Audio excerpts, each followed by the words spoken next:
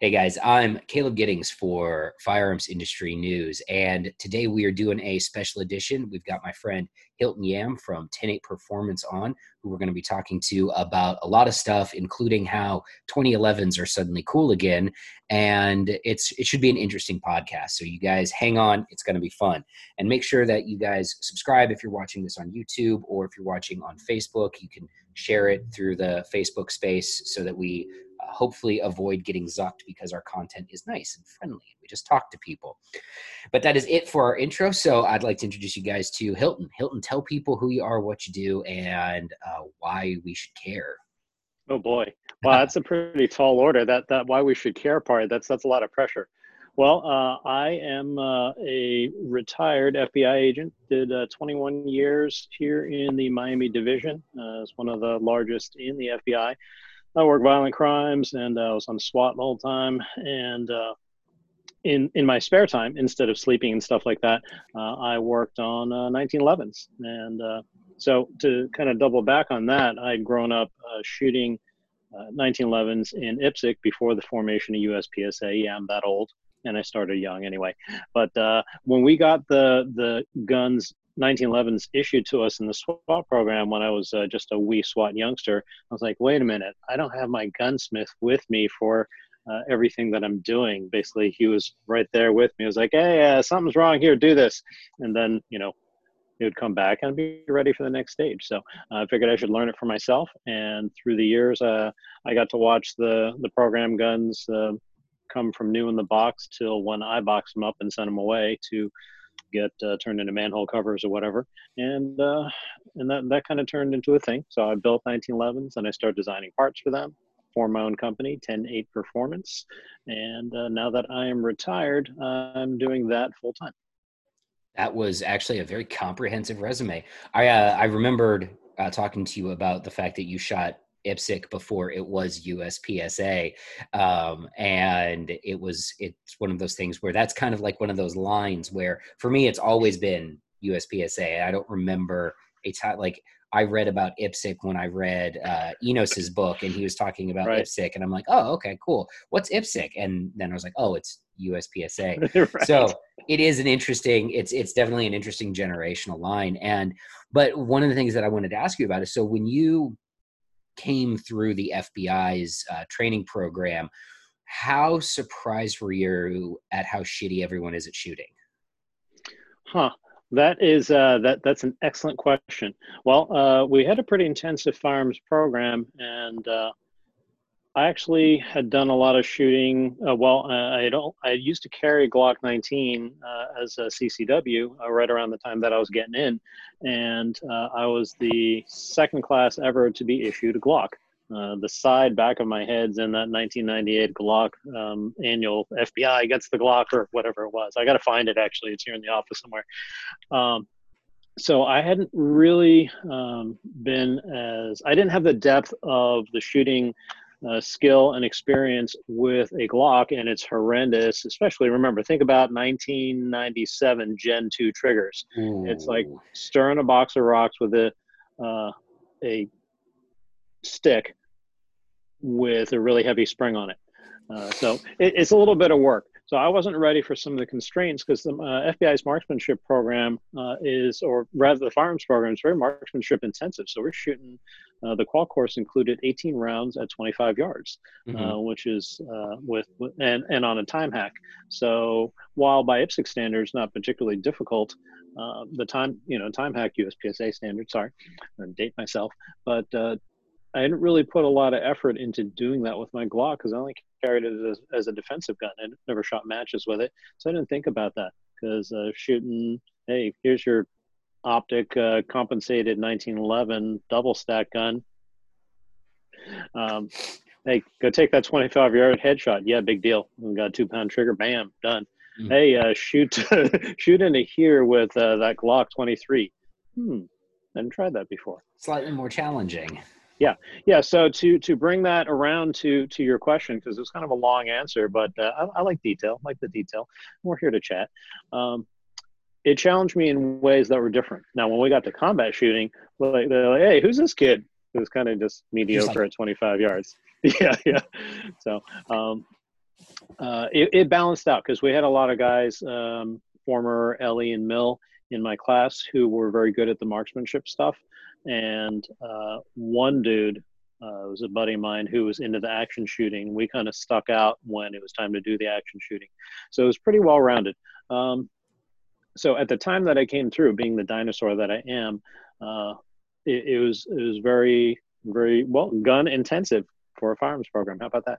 Yeah, that's nice to hear. It's one of those things where people, you sort of get two extremes in the civilian side of how people think about military and law enforcement training paradigms. You either have the people who think that cops don't shoot at all and the training is all universally crappy, or the people that think that cops shoot all the time and the training is universally good, when obviously the reality is it's highly agency dependent, it's budget dependent, it's all of these things. Like, people are surprised to find out that Air Force military police, which we call security forces,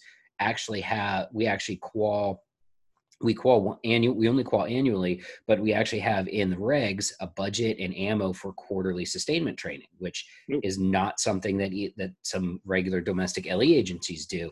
We still can't shoot for shit for the most part because units don't always use that ammo for good sustainment training. A lot of time it turns into, let's go to the range and turn money, and we have to shoot this ammo because if we don't shoot it, we won't get it in the budget next year. But some units do use it for good training. So, but that's, it's those of us in the industry have always kind of held the FBI's firearms training program in pretty high regard. And I know a lot of civilian trainers use the FBI qual course as sort of a metric of like, if you can pass the FBI qual course, I'm relatively comfortable with you carrying a gun on the street. Sure. So you mentioned compensated dot equipped double stack 2011s, which in the context of 1998, they all had Seymours mounted on them and were this long and looked like a battleship anchor. Yeah. 6-inch, 7-inch. Actually, at the time that I was kind of getting out of that game, the 7-port compensator was kind of a thing. So you'd have a 5-inch slide, skeletonized slide, maybe a commander length slide, 4 1/4, but with a 7-port compensator. Because remember, major caliber back then was 175, or major power factor rather, was 175. So I was shooting like a 188 power factor 38 super with a 124 grain bullet out of a triple port comp. Man, that thing worked really good. I bet that shit was loud. What? Yeah, exactly. Oh man, the one gun. I regret selling a lot of guns, but one that I really, really regret selling was when I was a million years ago, when I was kind of really first getting into this. I managed to pick up on Gunbroker an old Auto Ordnance 38 Super 1911 that had been tuned up by old school Wilson Combat before it was Wilson Combat. So it had that single port. It was like a 1970s era open gun, basically, because it had that single port compensator built into it. It had a nice flared magwell on it. It was a single stack, and that gun was super rad. And I sold it because I was dumb. That's like the only 1911, because I've had a gazillion 1911s, and that one I really regret selling because God, that gun was cool. So to the we all got one of those in our past that we I wish I kept it. Yeah. So to the topic of double stack comped red dot equipped 1911s, a little background for people listening. Hilton and I first met in person when I took your armorer's course, which feels like a million years ago. And at the time, 1911s weren't super popular. They were very much a niche gun. Guys who carried them carried them because they liked them, and you had onesie twosies agencies that issued them. And 2011s for people who don't know, it's a catch-all term for a double stack 1911. And 2011s were reserved entirely for competition use. Like, nobody was carrying these things. The only people that had them were people shooting USPSA and IDPA. Fast forward, and you retire from the FBI, and all of a sudden, everybody and their sister's making 2011s. Right. So actually, towards our 1911 program for the FBI SWAT ended up kind of subsiding. It kind of went out on a slow taper as the guns aged and died, because it was the same number of guns for each team nationwide. So ours, I mean, they had a hard life over 15 some years. Oh yeah. 15 years of very high round count. It's not like, hey, we shot 50 rounds this year. No, guys are shooting 6, 12, 15,000 rounds a year out of those things. And then they move on and pass it on to someone else. So they get pretty dogged out. But anyway, yeah, so I ended up finishing out my career with a Glock 19M, which, as most folks know, is just a differently marked Gen 5 Glock. But the 19M was made for a contract, and everyone was loving those things. And I figured, hey, you know what? Glock is, I've come full circle, and I'll shoot this in my retirement. I was doing experiments with compensators and doing the stuff with optics, and honestly, no one cared.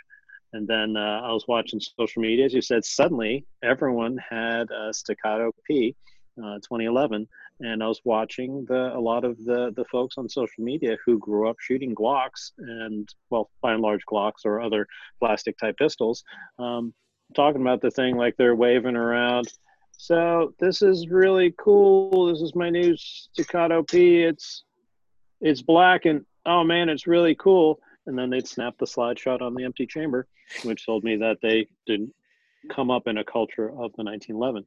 So that alone, actually watching that onslaught of eye-gougingly horrible and awkward, technically awkward social media videos, I contacted the company and said, hey, not for nothing, but you guys are coming up big and strong in this LE market, and maybe it would help if you guys had an armor program and a guy on the tactical team, their sponsor shooting team of, I hate the word, but influencer. Just choked on the word. Anyway, social media personalities, someone who is a technical guy. Now, I can't grow a beard, and I don't have any tattoos or anything, but I do speak the technical language of the gun. I can speak to law enforcement, and I can speak to the manufacturing side of things. So I can do a lot of things for you guys. So like, hey, that sounds like a great idea. And there was, back in the midst of things with a 1911 derivative. So yeah, I thought I was done with them, but the market said, nope, we're going to suck you back in. And it's been crazy to watch the whole 2011 thing, because for people that don't understand the tactical side of the industry, or which focuses on law enforcement and concealed carry use, has been like hardcore. Like, it went from like Glocks are the best, and then it went to red dot equipped Glocks are the best, and these Glocks started taking this strange trajectory towards open guns, basically, until people were carrying comped red dot equipped Glocks with Surefire X300s on them, and then they started making concealed carry magwells. And I was like, am I the only one who is looking at like a shitty version of an open gun right now? Right. Exactly. And then I think there was like this thing that happened, and people were like, wait a minute, why am I doing all of this when I could just get why am I doing all of this work to get a super great trigger out of this gun that doesn't have a great trigger, when I can just start with a good trigger? And I think, and I cannot figure out how we ended up with 2011s being cool again. I really can't. Do you have any thoughts on how this happened? Because it really feels like it was overnight. Like, it went from Glocks to, I'm going to buy a Staccato or a Chambers Custom or a Triarch or whoever else is making them. Sure. Yeah, that has been a topic that I have studied for some bit now, and in looking at it, one, in 2017, a corporate takeover occurred at then STI, which obviously is now named Staccato.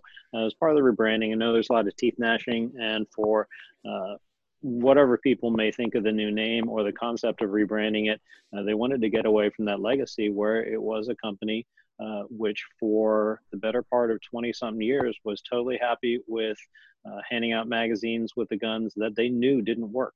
Yeah. They knew that they didn't work. A quick side on this, Chip McCormick magazine magnate, now retired.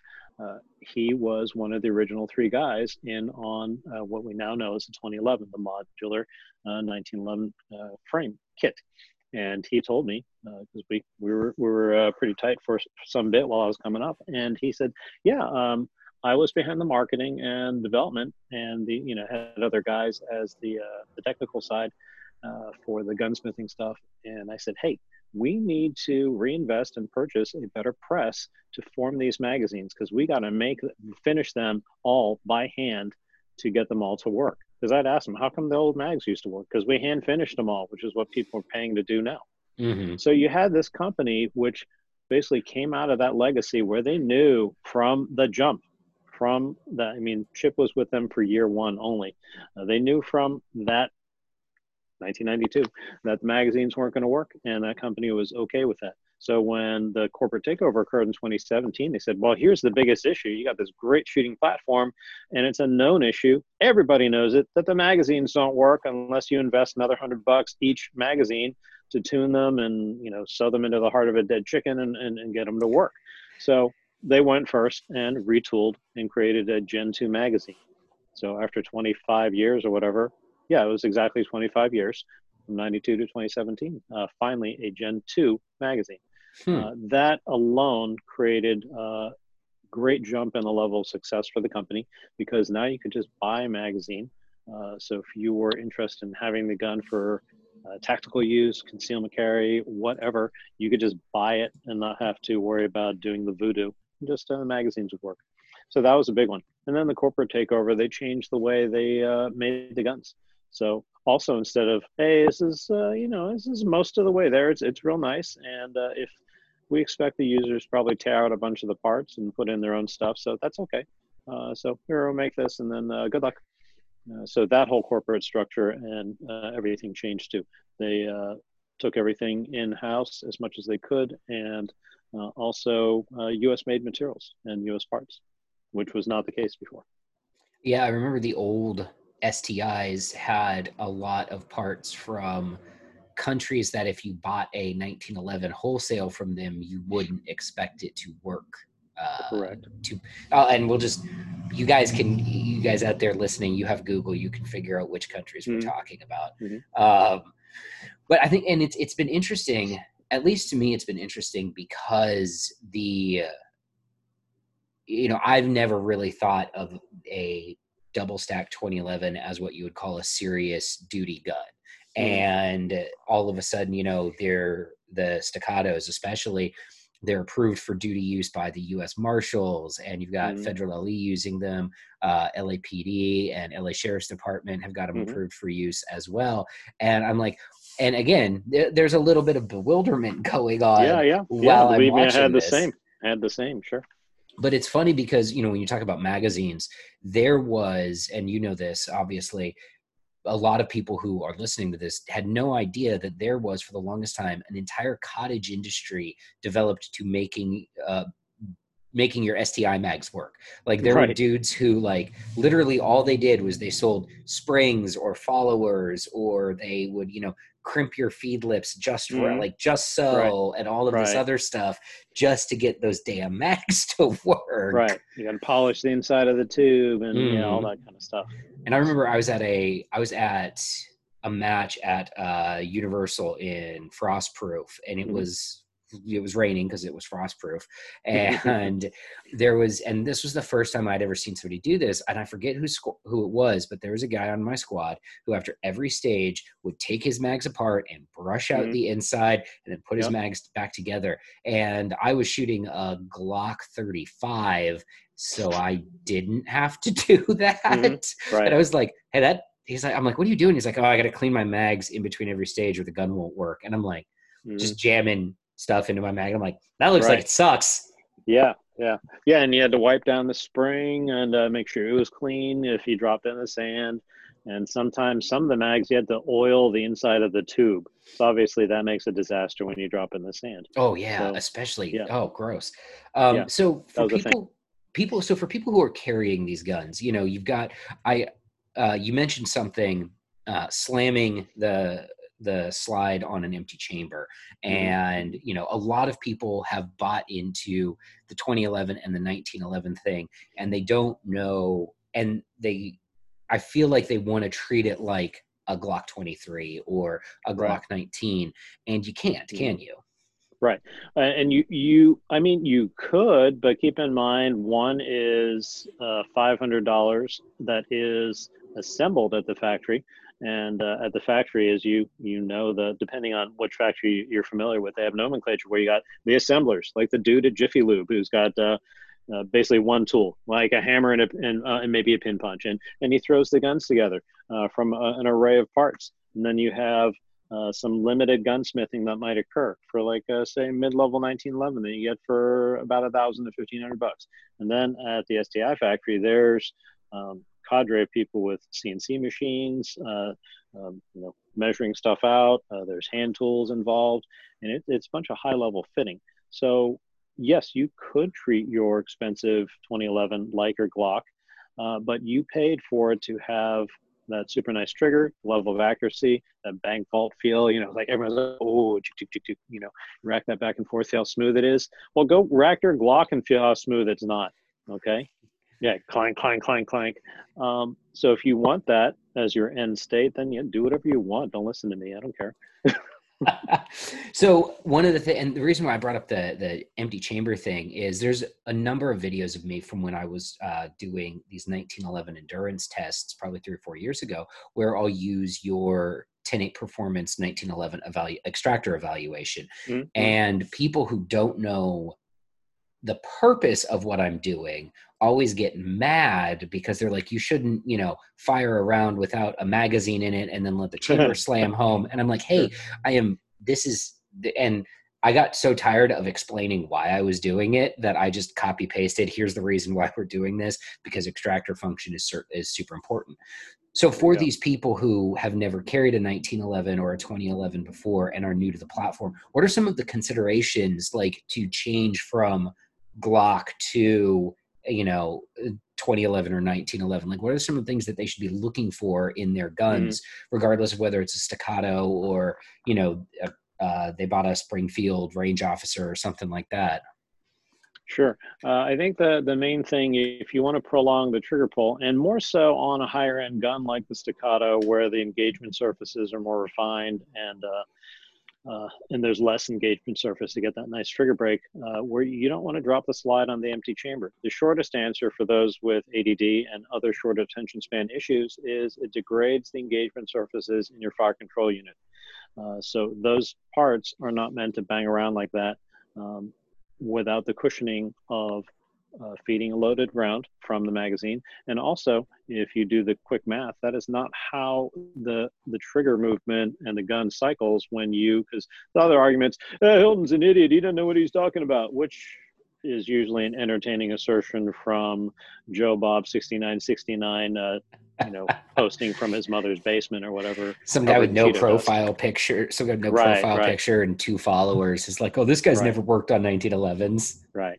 So, but when you are firing, your finger is still holding the trigger to the rear during the cycling of the gun and the subsequent trigger reset, which locks all those components together and keeps them from rattling around, different than when you're posing for your Instagram photo with your phone and you got your lock back 2011, 1911, and you snap it shut, and all of the parts are basically free to rattle around under inertia. That's a very good answer. And I have ADD, so even I could follow that. Nice. What about, so there's some other stuff too, like explain to me, like I'm an idiot, because I am, why extractor tension is so important with 1911s and why it's a little bit of wizardry to get it just right. Right. So in 1911, and pretty much that is the only gun that you could probably easily find at this point, which has an extractor which is machined out of a piece of straight spring steel, spring-tempered steel, and then it is bent into a curved shape, kind of like the leaf spring on your automobile. Every other pistol design, and we'll use a Glock because it's an easy one, everyone's seen one, uses a spring-loaded extractor, which has a plunger and a coil spring. Any person with the 8-hour, well, actually, I mean, you can watch YouTube and it'll take you just a few minutes, can change out the extractor on a Glock. And there's no fitting, no voodoo, because all the parts fall in under a certain geometry, and that tension that's required is with a very inexpensive coil spring versus a leaf spring that has a certain amount of bend in it. In 1911 or 2011, you got to put in just the right amount of bend, and because there's so many different tolerance variations and the way the gun is put together, you got to make sure all the hook dimensions are right relative to the cartridge, relative to the breech face. It is not a drop-in thing. And I know there's going to be somebody inevitably who will see or hear this go, well, I dropped in this such and such extractor in my gun, it works. Good for you. I'm glad. Yeah. Sometimes statistically, well, and also, do you really know that it works? Because if you dropped it in after having only watched the YouTube about how to take it out and then put one back in, are you really evaluating properly that it works or not? Do you really know?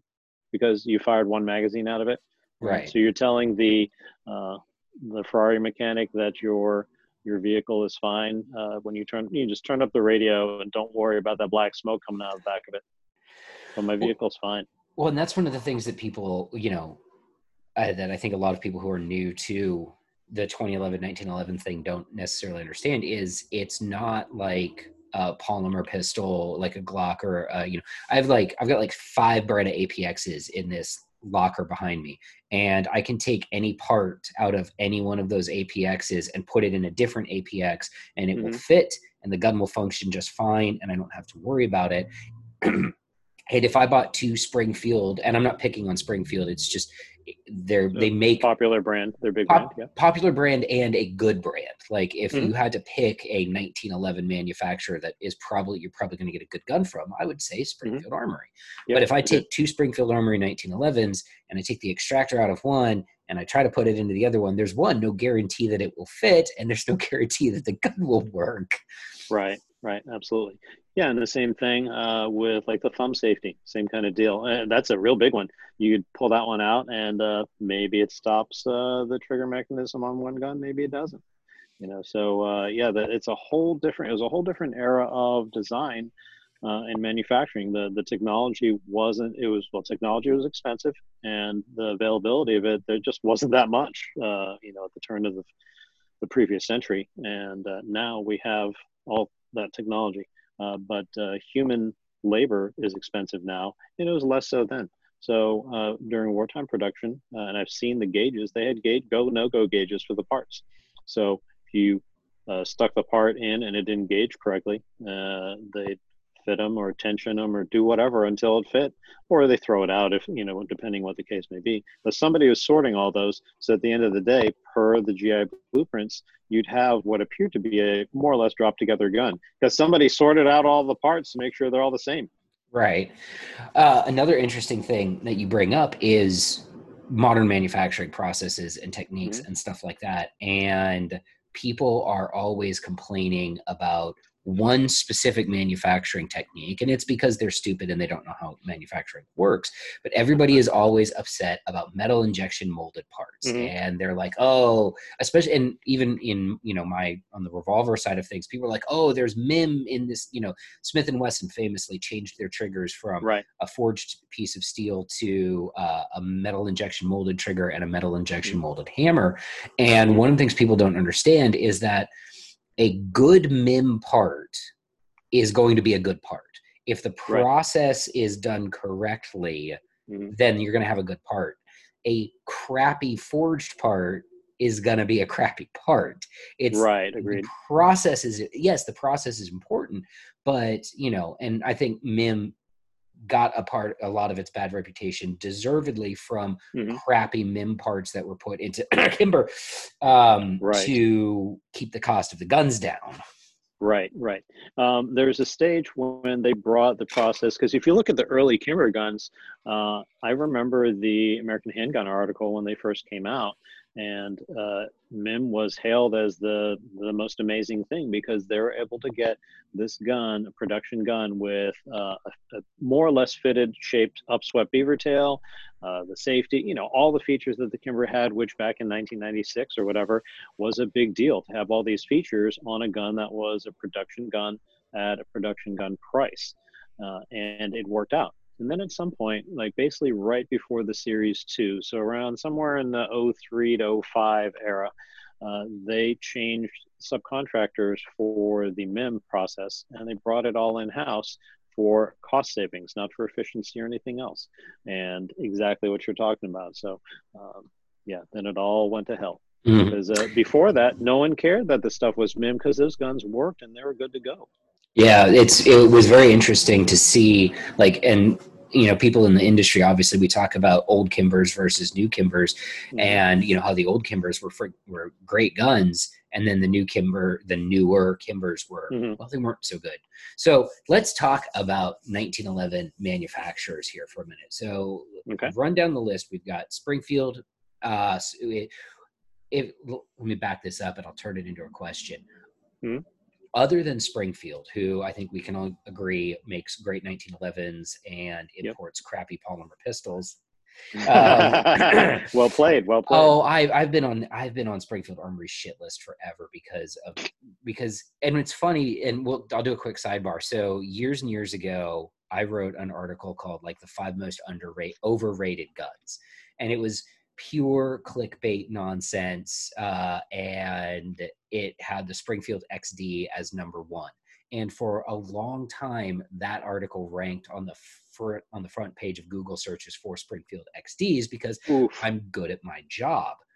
But what was funny was I wrote that article after I shot an XD. I shot one of the first XD M525 competition guns, and I liked it. It was fine for what it was. For what it was actually a pretty good gun. I had actually shot. Mm-hmm. I've probably shot somewhere in between 10 and 15,000 rounds just through XDs.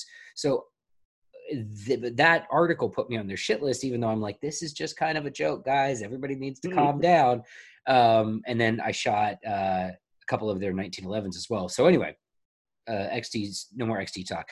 So we can agree that Springfield Armory, if you're looking for an off the rack 1911 that's probably going to work, we can agree that Springfield is good to go. Who else is good to go? Like, who else is, because I don't want to be like, and I don't want to shit on anybody, but like just kind of like a list, not even a list, but like who's going to make a gun that I probably won't need to do extensive gunsmithing to get it to work. Sure. Well, I like Colts, but specifically the guns, and this is Colts nomenclature, which has kind of spread into the industry as well. Their Series 70 gun, which now at the Colt factory, that just refers to any gun without the Series 80 firing pin safety, whether it's an actual Series 70, roll mark gun or not. But I like any of the Colts which do not have the firing pin safety. I'm not so much that I hate drop safety as a concept. I think you should be able to drop your guns and it'd be safe.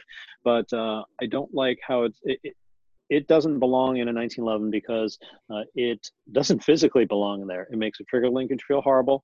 And depending on how the gun and its parts are timed together, which can change as the gun ages, because you're moving from linking the trigger to the top half of the gun, and that's affected by slide to frame fit. So you could get a Series 80 gun which goes bang one day and then sometime later doesn't, and that's kind of a drag.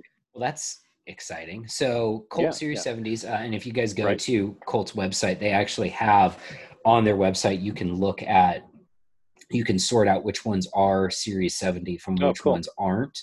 It takes a little bit of work on to kind of figure it out, but I do want people to know that you can get a stainless steel 38 Super in as a Series 70. So that's really cool. So we got Springfield and Colt. I like Dan Wesson. I always have. Their small parts quality is exceptional. There's, to my knowledge, having seen the guns up close and inside, it's all machine bar stock parts. So no MIM, no cast, just top of the line stuff, and their execution has been good. I've seen a number of their guns in old armor classes, crack them open, and the build quality is really good. Those guns worked. Taught a school recently with a large quantity of Dan Wessons in it, and They worked really well, or they were built real nice. For reference too, for people listening, I also really like, not that my opinion should carry any near as much weight as Hilton's when it comes to this stuff. I had a Dan Wesson Valkyrie Commander, which was their 9mm Commander, and that gun ran like a sewing machine. It ate 2,000 rounds of every type, like all kinds of ammo, including some really garbage reloads that I had. And it ran, and with Wilson Combat ETM mags, it ran phenomenally well. And that was probably, that of all of the 1911s that I've shot, that one was probably my favorite in terms of shootability, build quality, and as a carry gun. I was so bummed when I sent it back to Dan Wesson. I was like, oh, they're like, well, you can buy it. And I'm like, yeah, my writer's price is still $1,100. So that is one thing I should note about Dan Wesson. It's not cheap, guys. You're going to be, and I think would you agree that, like, for that quality though, you're getting what you pay for, because you're paying for premium quality components and somebody who assembled it properly. So, and that's kind of one of the things that people need to get your heads around is, if you want one of these 1911s that's probably going to work pretty well, that you're not going to have to do a lot of nonsense to, you can expect to pay at a minimum $1,000, for it. Like if you're getting into this, your starting point is $1,000, and really you should probably be thinking more like $1,200 to $1,500. Yeah, absolutely. Agreed.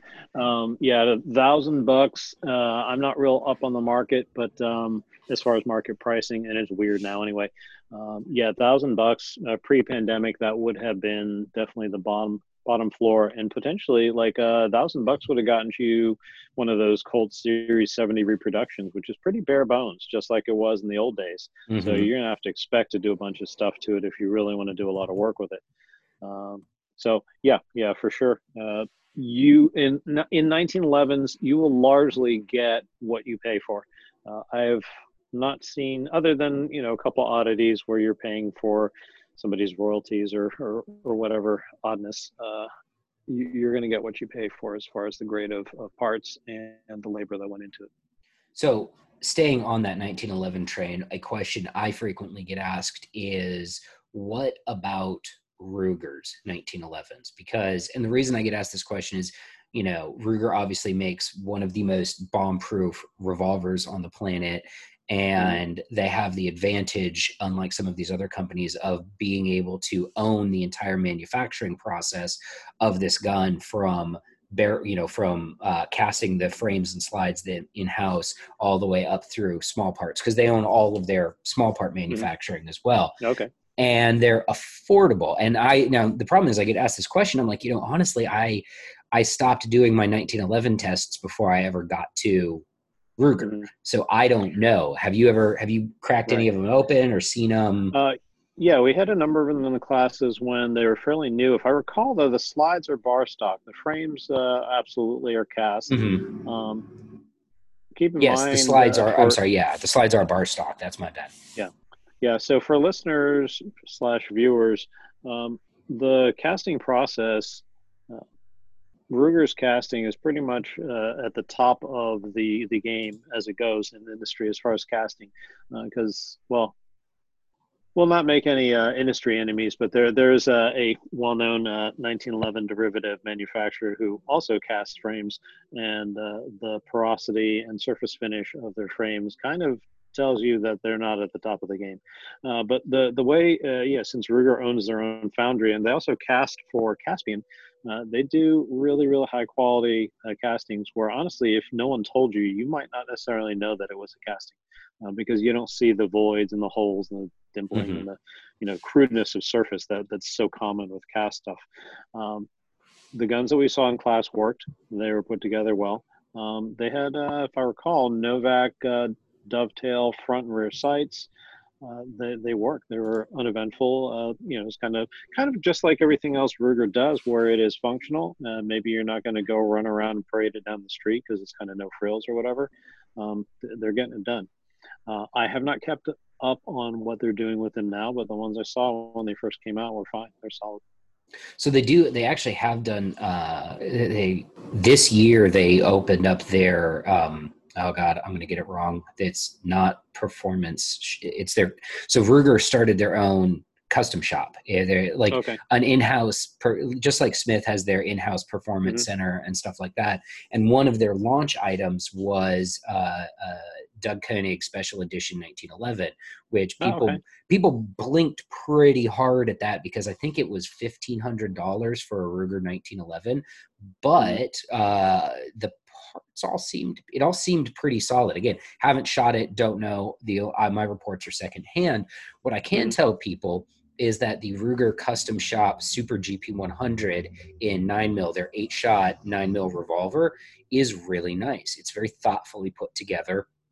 It is very much a product improved GP100. All of the Hmm. engagement surfaces are a little bit cleaner.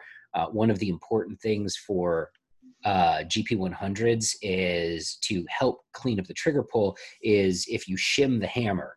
And because all of the parts are cast, there's a certain amount of uh, variance, in your frame to your hammer and all of that stuff. So your regular off the line guns don't come with shimmed hammers, and the custom shop guns that I have and the match champion guns that I've got do, and they came with extra shims in case you wanted to, in case it needed a little bit more on the left or a little bit more on the right.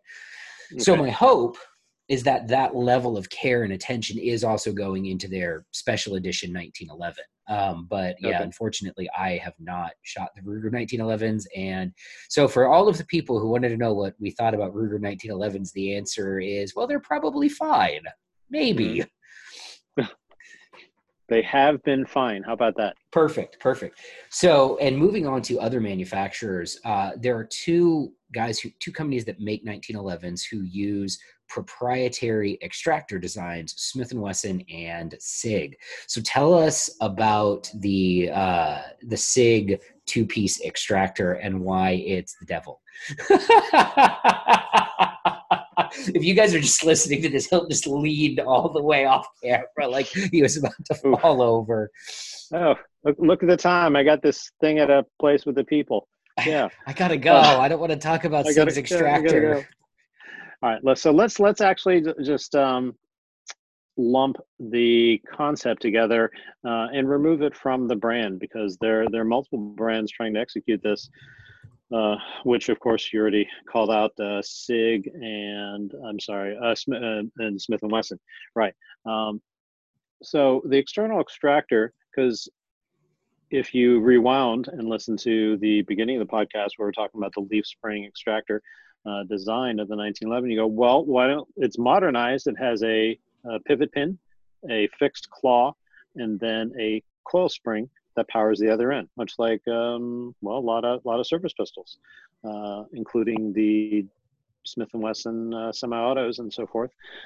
So why doesn't that work? Well, unfortunately, like trying to reverse engineer things into a 1911 that don't really have room in there.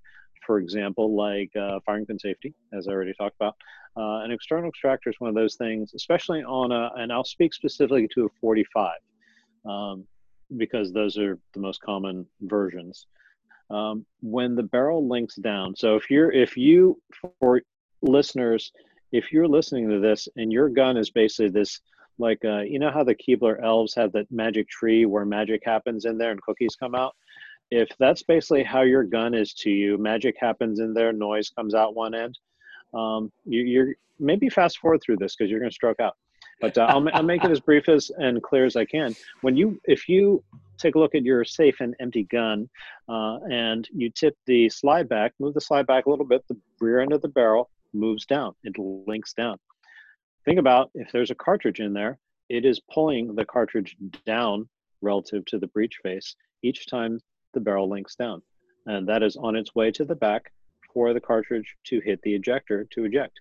The extractor has to hold on to it during that trip, or else, well, then the trip is a little irregular, or maybe not a very secure trip.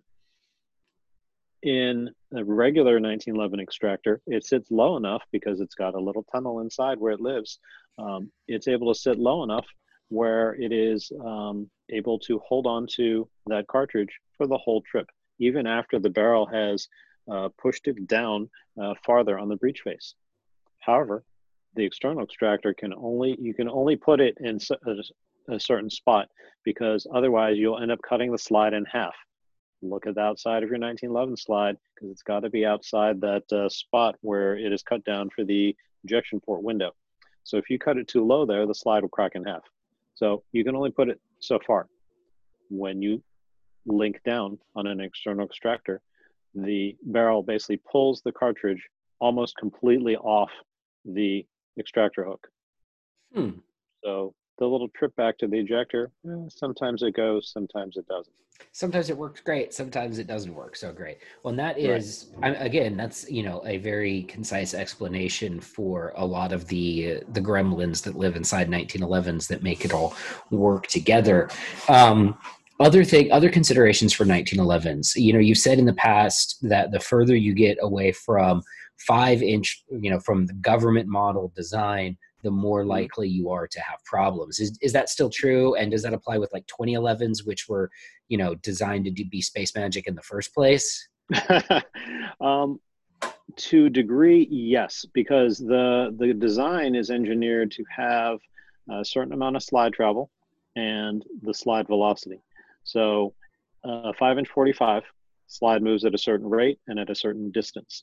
If you get a commander or one of the officers, the little itty bitty things, the slide is really, really lightweight and it doesn't go as far.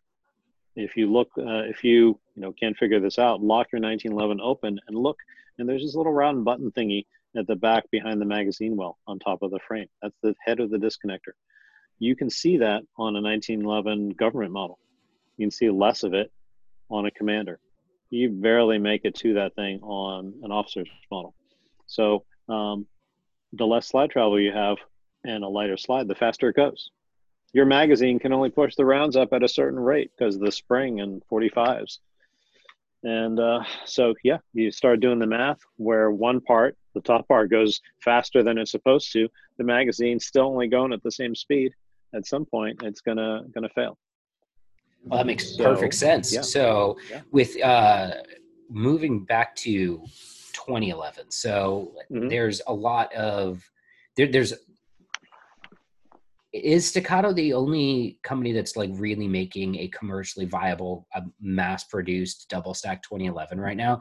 Because I feel like the rest of the ones out there are definitely more towards, like, obviously Chambers Custom is exactly that. It's a hand-built custom gun. Right, he's a custom shop, yep. And I think Triarch is also, hand-built custom guns as well. And then you have Staccato out here, like, just, churning them out as fast as possible. Mm-hmm.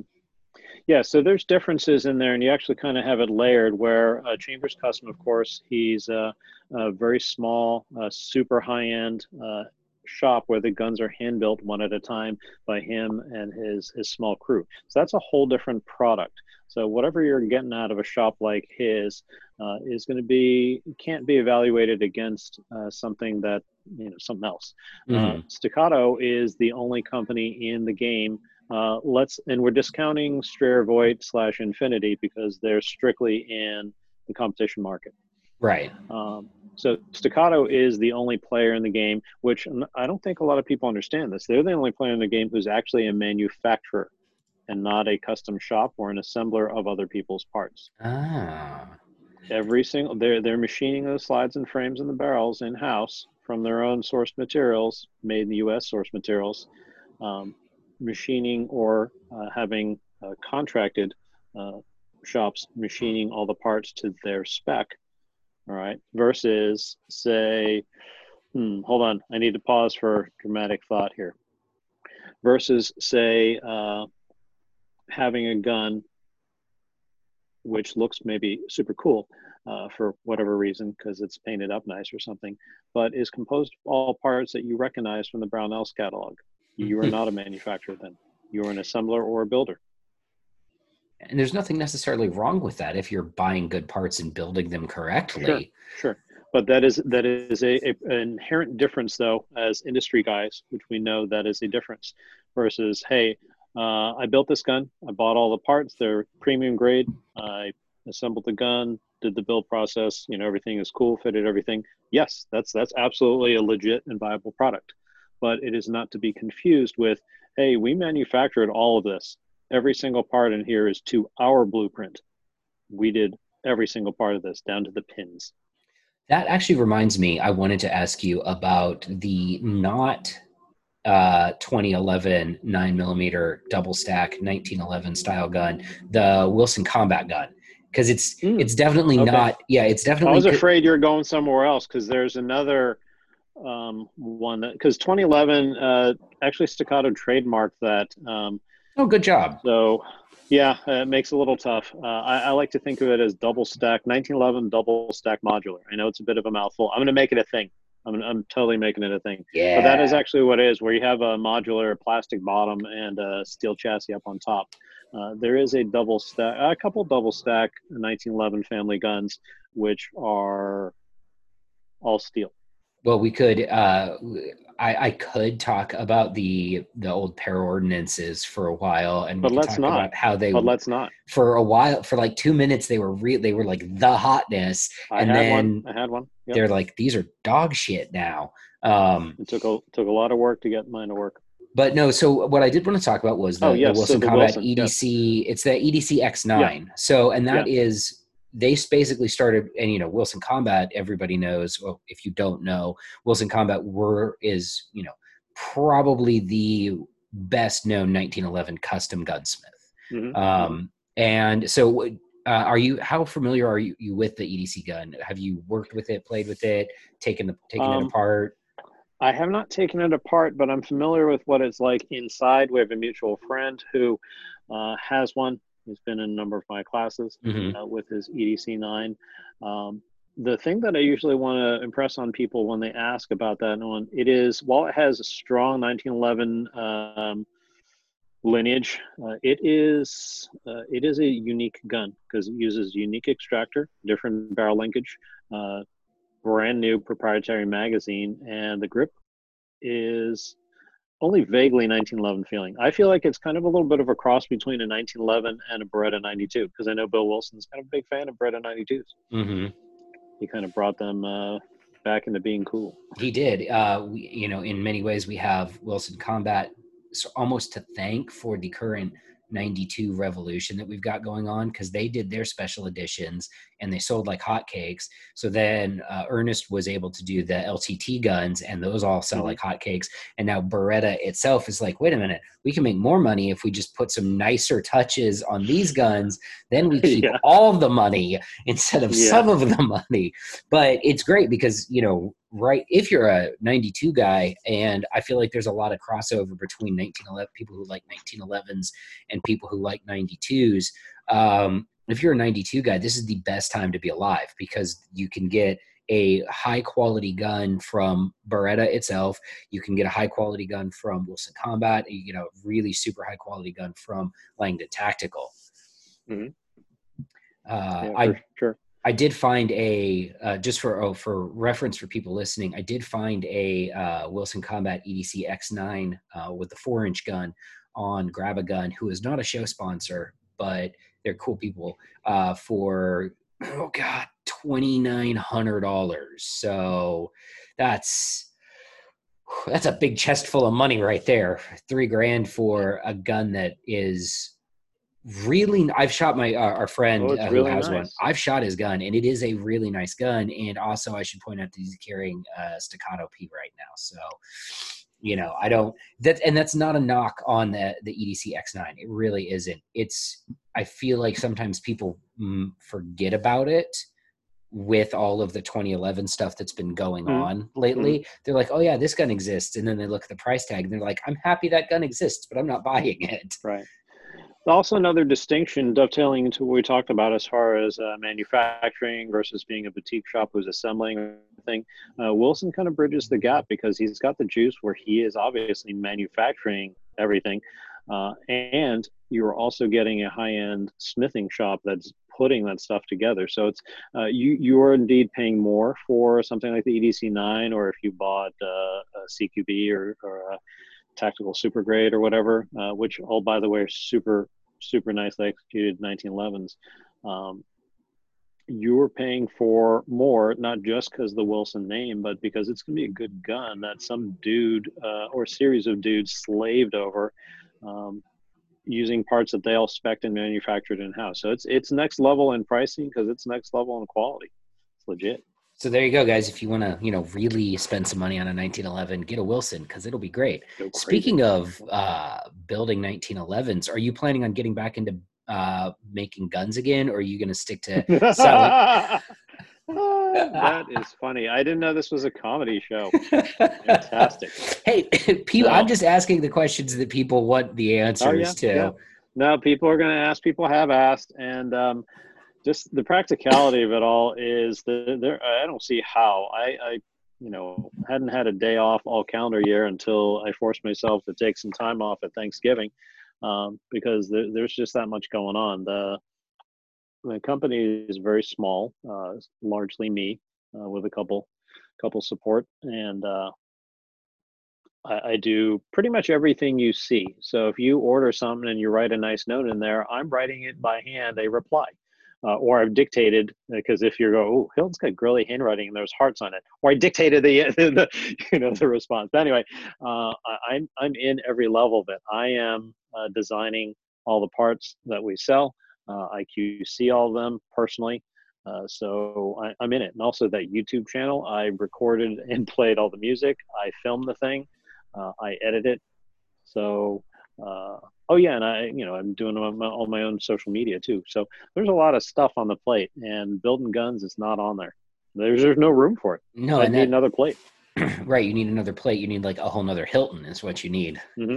Hmm. Speaking of 10-8 performance and the parts that you're making right now. So right now Hmm. you've got a pretty extensive catalog of Glock parts and M&P parts as Hmm. well, because you used to, like, back in the day, M&Ps were really hot and people Yeah, were buying them, and that market has kind of tailed off, would you say? yeah, yeah. I would say basically around the time I retired and really got back into the industry, because I kind of had to be out for a little bit prior to my retirement in 2019. The M&P market was on the wane, and I didn't know it. So actually sitting on a bunch of M&P stuff from pre-retirement, the market absolutely just fell clean out of it. For a while, it was where it was a close second to Glock stuff, and now it's not even a distant. I don't have enough fingers. Um, so it's way out there. The prices have come down on it. The platform hadn't evolved the way that I would hoped, even with the 2.0. Still accuracy issues. The trigger mechanism is what it is.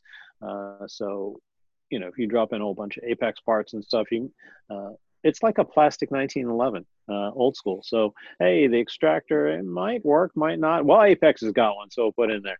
The gun may or may not group with ammo. Oh, Apex will fix that. They've got a setup for that.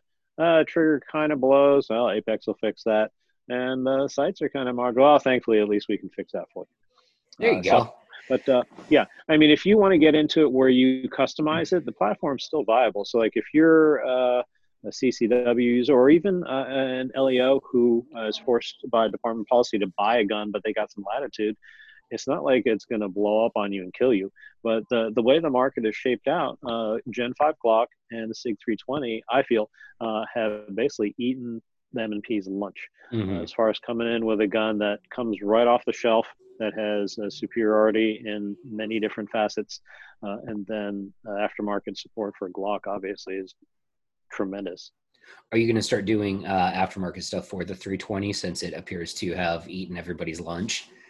It really has. I have sights right now. I've got regular, like, number 6, number 8 front rear combos for the iron sighted shooters, and then the optic height sights for obviously the optic.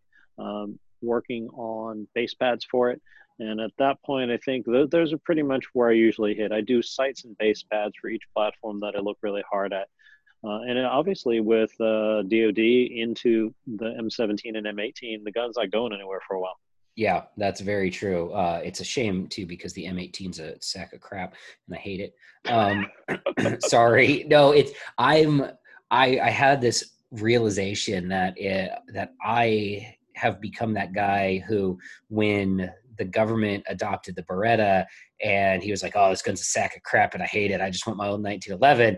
I'm now that guy, but for the Beretta, not the 1911. I'm like, "Oh, this stupid SIG sucks and it's light and it triggers crappy." Because I will say this, all of the mill M18s that I've gotten my grubby little armor hands on have had garbage triggers. Just So are they heavy, or are they crunchy, or or indistinct and grindy? they're indistinct and grindy. Like Okay. there's the ones that I've messed with. There's obvious take up, and then you hit a wall, and the take up's kind of grimy. The take up, it would be like it's like dragging a stick across gravel for the take up. Then you hit a wall and you stomp on the stick and you break it, and then you take the broken stick and drag it through more gravel. And that's how I Hmm. would describe the M18 trigger. And you know, even a people hate on the Beretta for a lot of reasons. I don't think I don't think most of them. Probably the most reasonable criticism of the Beretta is it's huge, it's big, and if you have Yeah, I tiny can't get my hands, hands around one. it's a tough gun to shoot. I accept that criticism. That's why the Vertec exists. We should have just done that anyway. But even the one of criticism of the Beretta that I don't think was valid was about the trigger, because guns straight from the factory had really good double action triggers, and the single action trigger on a brand new, on a stock, factory gun was always a really great trigger, like a good shooting trigger. And Sure. to me, I think the M18 is going in the wrong direction as a shooting gun, but it's a gun that makes sense if for general issue, Hmm. uh, let's see. So we've talked all about 1911s. Let's move off of the gear side and onto the shooting things side. So you and I were Okay. recently in a video that got very popular on Instagram, Oh yeah, yeah, where yeah. and if you guys haven't seen it, you can see it on my Instagram, which is Radicaleb _ at the end, or on Hilton's, which is 10-8 Performance, or on Modern Samurai Project. We were in a head-to-head shoot-off, single shots on 25-yard steel from whatever holster. And what's interesting about this video to me, and I know we talked about it at the time, is it illustrates how unimportant gear is when you're shooting well. Because I'm running a revolver with an 8-pound trigger and a red dot sight from a competition holster, and you were running a 2011. Yeah, you still had the 2011 that day. You hadn't switched the Hmm. Glock. Yeah, yeah. And Right, you were running a 2011 from a duty holster, and our draw times right. were almost exactly the same, and we were neck and neck. And so what I wanted to ask you about is, knowing this, why do you think people get so wrapped up in the gear instead of developing their fundamentals? Nah, this is always an age-old thing. Remember back when I had the blog, Modern Service Weapons, it was the same thing where if I did an article, a lengthy, in-depth article about training, it would get crickets. And I would post just a random picture of some gear, and people would just fawn all over it. Because to just cut right to it, it is easy to buy a piece of gear, look at gear, and it makes you feel good because it's shiny new gear in America. Um, and then maybe training. Oh, that metric's hard. Oh, that doesn't make me feel good. Let me go back and look at the gear. Oh, Mm-hmm. training's hard. Oh, because I'm not doing this well. Or I got to work hard. I got to get off the couch and wipe the Cheeto dust off or something. It's basically about what makes people feel good. Um, Training doesn't necessarily make everybody feel good. Makes us feel good because we're a bunch of weirdos.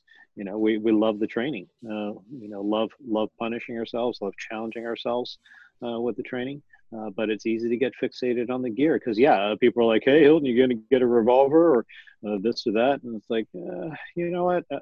Because actually somebody asked that specifically on the Facebook for 10-8 Performance, and I said, "Look, there's nothing wrong with going against my buddy. We're evenly matched in skill set. It was a good time.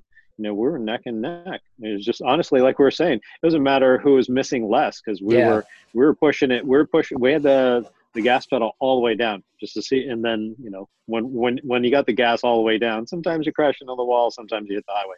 Right. So, And training is the best place to do that because that lets us set our benchmarks and it lets us understand how well we can perform, especially in an environment like that. I had some guy on YouTube be like, oh, Caleb lost the first round so he could take the easy way and get the win. And I was like, any road that ends with shooting against Hilton is not the easy fucking road, my dude. Right? Like, but it's funny because people look at the gear that we have. They look at, you know, a revolver with an acro on it. And I know for an absolute fact that people have seen my gun and seen me shoot that gun on YouTube or on Instagram and stuff like that and gone out and tried to replicate my setup. And the reason I'm good at shooting that gun has nothing to do with the gun itself and everything to do with the 23,000 rounds I shot through revolvers and the practice and the reps and all of that.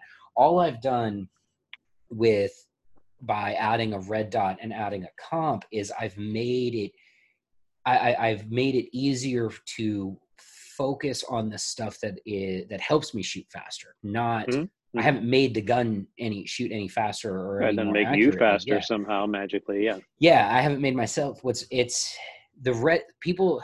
I'm trying to think of the best way to explain it. Stuff like red dots and compensators, and that they're not shortcuts to skill. What they are is they're shortcuts to accessing already developed skill. Like if you're good at shooting and now you add these things to your gun, it's going to take away stuff that you had to focus on previously. Like for me, for a red dot, it's one less thing for me to do because now I'm not looking at my front sight anymore. I'm just looking straight at the target. So that means I can take the target dot appears. Exactly. Which I'll tell, the internet a secret. I've been doing that with iron sighted guns for years, where there's a reason why, if you look at my competition guns, I have a fiber optic front sight and a blacked out rear sight. Cause I can just keep both eyes open and look through that. And if I got a blurry, I have a blurry green dot over the target or a blurry red dot over the target. What does that sound like? Yeah, that sounds familiar. Yeah, I mean, case in point, day 2 of the class, I brought Glock 19 that minimally modified in the scheme of things. You know, has a minus connector. It has a red dot, and then what we open up with 25-yard B8s, which you'd think, hey, largely stock, minimally modified Glock 19. Wow, you sure you don't want to get that 2011 back out? Didn't you shoot a 99 on one of those B8s? Yes, I did. I shot all in the night. I shot a 98, 99. Yeah. But Hilton, the internet told me Glocks aren't accurate. Well, sorry, internet. The internet also told me. Go ahead.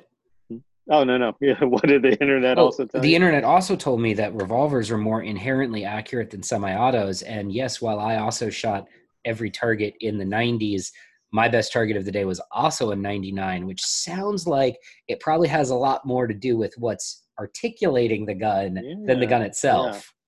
Yeah, for sure. I think people want to buy that performance where there's no shortcut to the performance. You got to put in the time, put in the effort, and there's no way about it. However, I'll offer this one thing. Because we are, after all, entrepreneurs and we live in a capitalist market and society, if you hate your gun because, I don't know, maybe it's issued to you and you hate it, or you bought it because someone told you this was great and you hate it, you're less likely to train with it and therefore less likely to develop skills on it because you won't shoot it. If you have something that you just love, you just can't unglue it from your hands. I don't care what it is, a revolver with an optic, a Glock 2011, whatever, and it makes you want to train more, then have at it. You get bored with it and you need something else to spark your interest in training, then, I know that's how the market works. That's fine. Got nothing against that. But the end goal, as we're probably noting here, is that you got to get out and train. I don't care whether you have just that one ratted out gun that's whatever it is that gives you the moral high ground. I only got the one gun, I shoot it all the time. Or you got 30 of them that you shoot barely, but you shoot one of them all the time. You're shooting something all the time. Well, and that's the thing. People ask me why I do all this stuff with revolvers. And the answer to that question is I like it. And I am far more likely, and I discovered years ago that if I'm, like looking at my calendar or my schedule for the day and I'm like, all right, I've got 15 minutes to dry fire, am I more likely to pick up a revolver and dry fire that than I am a semi-auto? Turned out the answer was yes. So because I was more likely to do it, because I got more enjoyment from it, I'm like, I'll just stick with this, because my desire to train is higher when I'm training with a platform that I like. Now, I should note for everybody listening, there are days still when I don't want to dry fire or anything. I don't want to swing kettlebells. I don't want to run laps. There's days when I don't want to do any of it. Those are the most important days for me to do it, because Right. unless I'm trying to like rehab an injury or something, I've got time. I've got 20 minutes to dry fire. Yeah, for sure. My AirPod just gave me the warning of running out of battery. Well, that's we're at an hour and 20 minutes. So I feel like an admonishment of people to go. We spent an hour talking about guns and 20 minutes talking about trading. So I think people will probably like this podcast. There you go. We did what we just admonished people to. Wait, what? Yeah, exactly. All right, man. Well, it was great to talk to you. Where can people find you online? All right, people can find me online on the gram at 108 Performance. You can find me at my website, www.10-8performance.com. That's the numbers. Also find me on the YouTubes. I've got a growing list of stuff, especially for you 2011 users, a big playlist of topics there, 108 Performance. And I guess the Facebook too. The Facebook. Gotta have them all, right? Yeah, got them all. So, but yeah, hit the website. All the links to those different outlets are there as well. I'm most active on Instagram, so check it out. Awesome. Thank you. All right. And for the listeners out there, make sure you like, share, subscribe, tell your friends, cousins, uncles. And in the show notes, I'm going to have links to some merch as well. So you guys can buy shirts that will ship to you at some point from, whatever factory they're made in China. I don't know. Thanks for listening, everybody. And we will be back next week.